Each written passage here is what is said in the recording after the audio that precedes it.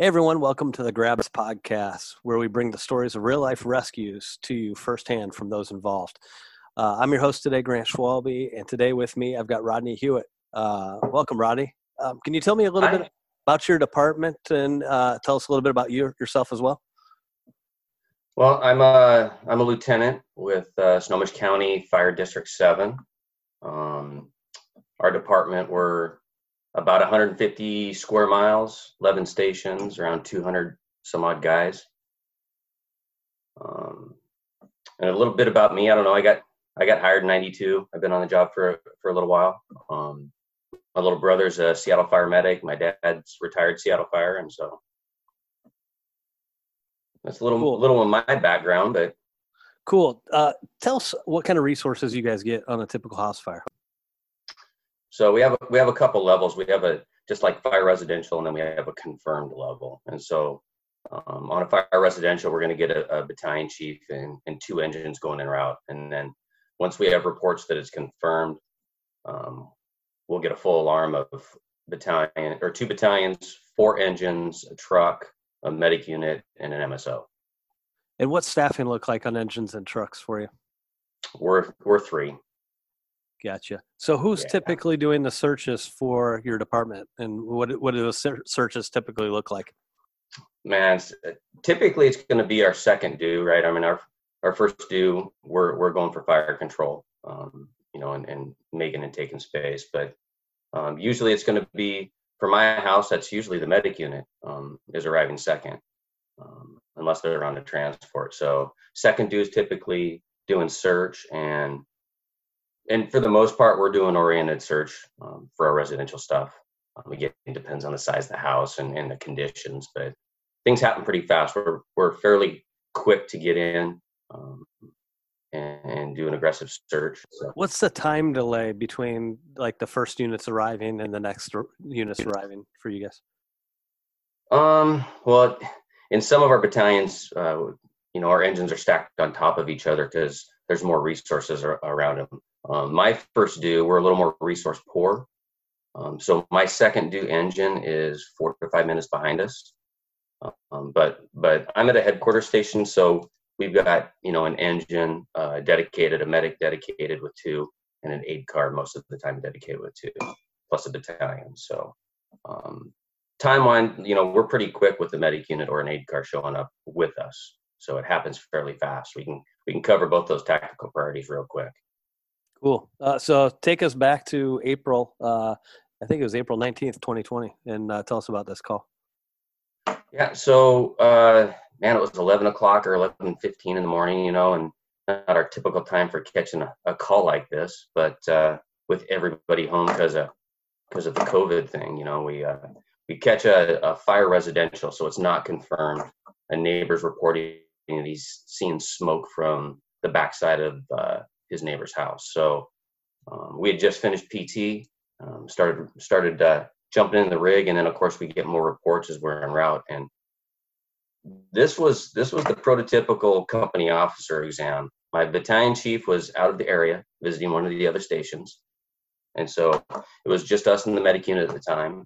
So as we're going en route, the chief balanced us up to a confirmed response. So we got our full alarm coming to us. So this wasn't very far from our station, right? So we're there pretty quick. As we roll up, I see light smoke coming from the Charlie side. I don't have a good picture of that backside, but it looks like it's on the second floor. And as we drive up, I can see that on our MDCs that our police officers had arrived probably about a minute before we did. They're pretty quick. And what was cool is, man, they spotted it out of the way. So we had the whole front of the house. We didn't have any cops blocking us. It was nice. And so as I get out and we're doing our stretch to the front door, I'm met by 2 or 3 officers that are barreling out of the house. And so this is a medium 2-story split level. And so they come out saying that, hey, there's a fire in the master bedroom on the right, and that they thought that the little girl was inside that bedroom on the right because they had checked the ones on the left. And of course, dad's in the front yard saying my little girl's up there. So because I know the area and I knew where the fire location was, we didn't do a 360, man. We just busted up there to get into that room and knock it out. I left my medic unit on Site Alpha because I was expecting to find her really quick, right? We had a solid location of fire and where she was from PD. So my whole thought process was we're going to grab her real quick. I'm going to bring her out to our medic unit and they're going to, start rendering care for her. So we made the room, conditions were, it was not much of a fire. It was pretty bread and butter. It was, the window was intact. They had closed the door. So really, this is just a room and contents fire. It hadn't broken out into the structure. It, ate up the headboard pretty good. And then once it got into the memory foam, it just overfueled that room. And so it was zero vis and decayed, just waiting. So my firefighter, who happened to be a probie, I got 2 probies on this call, by the way. He knocks it. We start searching real quick, and I'm expecting that she's in that bedroom or in the bathroom or maybe the closet, right? That's where that survival space is probably going to be, in this master bedroom. And I don't find her right away, and so I called the medic unit up to assist with search, because things aren't evolving as I was planning or we thought. So medic unit came up and they searched behind us, and my medic went to one of the bedrooms that was one of the kids' rooms, and in there they do a quick search. They don't find her. She's not answering, right? She didn't answer for her dad. She didn't answer for the cops that went up there. I poked my head in there and yelled as we were making the fire room. Nobody said anything, and visibility was a little poor after we opened, the master bedroom and started making a hit. But my medic, they sweep that room. They don't see anything. They don't hear anything. He looks at this little tiny toy chest, and it's tiny, and it looks like a little plastic pirate's chest. And he opens it up, and it's full of stuffed animals. And all he sees is this little butt sticking up. So she had buried her head underneath all the stuffed animals and was not moving at all. So he yells, "Got one," picks her up and runs her out. I radioed that we had her. I had no idea of whether she was conscious or not. She should have been, because the space was pretty clear because of the cop shutting the door. But ends up being a healthy little girl running around in the front yard by the time I made it back out. So it's a cool story. When we saw it online, I just had to reach out to you to try to find out a little bit more, because typically, we always hear that, kids are going to hide and stuff like that, and you just don't expect them to be hiding in a bunch of stuffed animals. Like, takes me back to the picture I can see in my head is that E.T. Where the girl's in the closet. But so you arrived on scene and you had confirmed reports somebody's inside. Yep. What did that change how you guys did the search at all? No, well, actually, yes, it did. I decided to leave my medic unit out just because I had a known location or what we thought was a known location of our girl. So my whole thought was, man, we're going to make that room, find her in there really, really quick, because it wasn't going to be a blind search. We knew where she was, and we were going to pull her out. I mean, hindsight, I would have sent that medic unit up there with us as they're arriving to search. That would have been our typical bread and butter if we don't have a known location. But I didn't have another engine on scene for a while. My chief wasn't on scene. It was just us two. And I was like, man, we're going to grab her real quick and pull her out, because this isn't a big house. This is a, maybe 1,800 square foot split level. So these bedrooms aren't huge, contain fire in that room. And that's where she's at. We're going to have her quick. So you couldn't have put 4 guys up there anyway into that little room. So, and of course it was full of stuff, everywhere. Yeah. So how mentally, when you knew somebody's inside and they weren't, typically when you find somebody, it's a quick sweep and they're out in the open. They're in a path of travel. They're on a bed. It's pretty clear. How much of a mind game was it when that wasn't the case here? For a second I thought this, well, shit, she's not here. Or I'm not finding her. I need some more hands up here. And my thought process is, I know she's up here. We just gotta. It wasn't a clean room, so we had to sift through a lot of things. We each have a personal tick on us, and so we're able to, quickly look for her with a tick, but we're not seeing her. Visibility's low. Once we, we busted the window out to get a little bit of visibility in there. We were able to do a little more thorough search, but it was tight getting around the master bed. But it was just one of those, man, we're almost basically doing a secondary search and being really methodical in that room.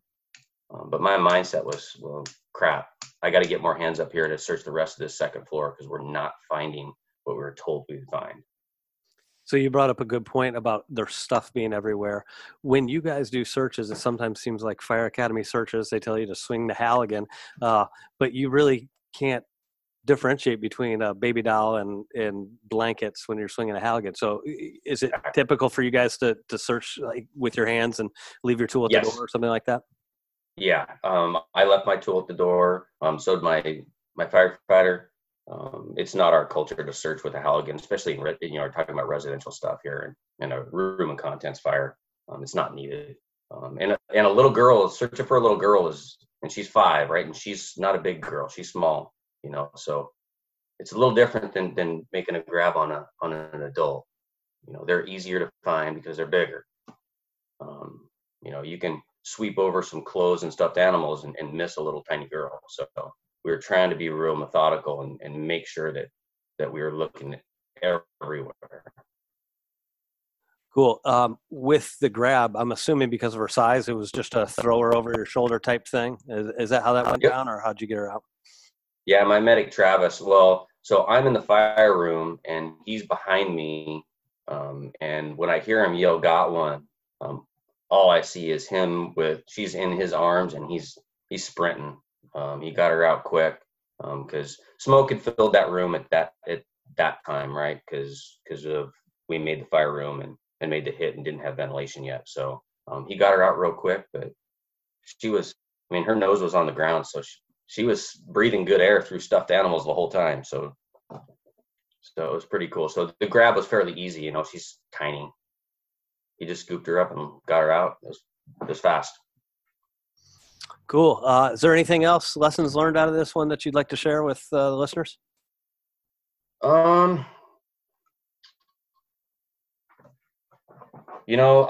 say, man, especially when a kid's involved, that thorough search, the fact that she didn't make a sound, she didn't move for her dad, for the cops that were in there before we got there.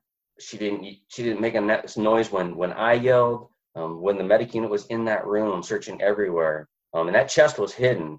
So it wasn't like it was sitting out in the middle of the room. It was on the other side of a couple bunk beds and stuffed in the corner and had stuff all over it and on top of it. There were stuffed animals everywhere. Guys were going through them, but to look at a little tiny box and say, there's no way that someone's inside of that. She fit into a space that you would look at and go, there's nobody in there. There's no way. It's too small. And I'd say, man, kids will hide if they're scared, and they'll hide in a smaller place than you can think. So if you don't see them on that initial quick, hasty scan of the room and yell and sweep, man, especially if the visibility's low, be really methodical in the small places. Use your tool, use your tick and your senses. Because luckily we had a positive outcome on this one. The other thing that made this happen was our police officers actually isolating that room. If that door would have been left open, we'd have had a different outcome. Absolutely. It would have taken those other 2 rooms in the hallway fairly quick. Those memory foams are like gasoline, man. It would have torched that room really, really fast. So. Yeah, outstanding work by those guys. Last question I've got for you is from arrival to victim coming out. Can you give us an estimate of what that time frame was like? From on scene to pulling her out, because we had a hard time finding her at the beginning, I want to say it was 2 minutes. It felt like 15 in the moment, but it maybe 2 minutes. It was quick. That's outstanding. That's funny you said because it took us a long time and it's still under 2 minutes. So that's an important part to highlight. But Rodney, I definitely appreciate you sharing the story with us.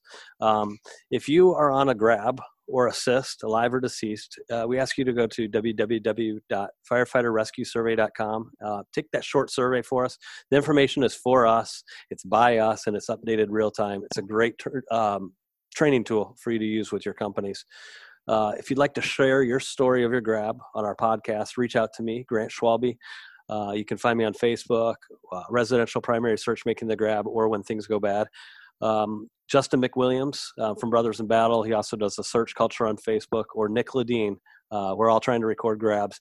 And again, our goal is to get the stories of real life rescues to you firsthand. So thank you, Rodney, and thank you to the listeners. Yeah, appreciate you, brother.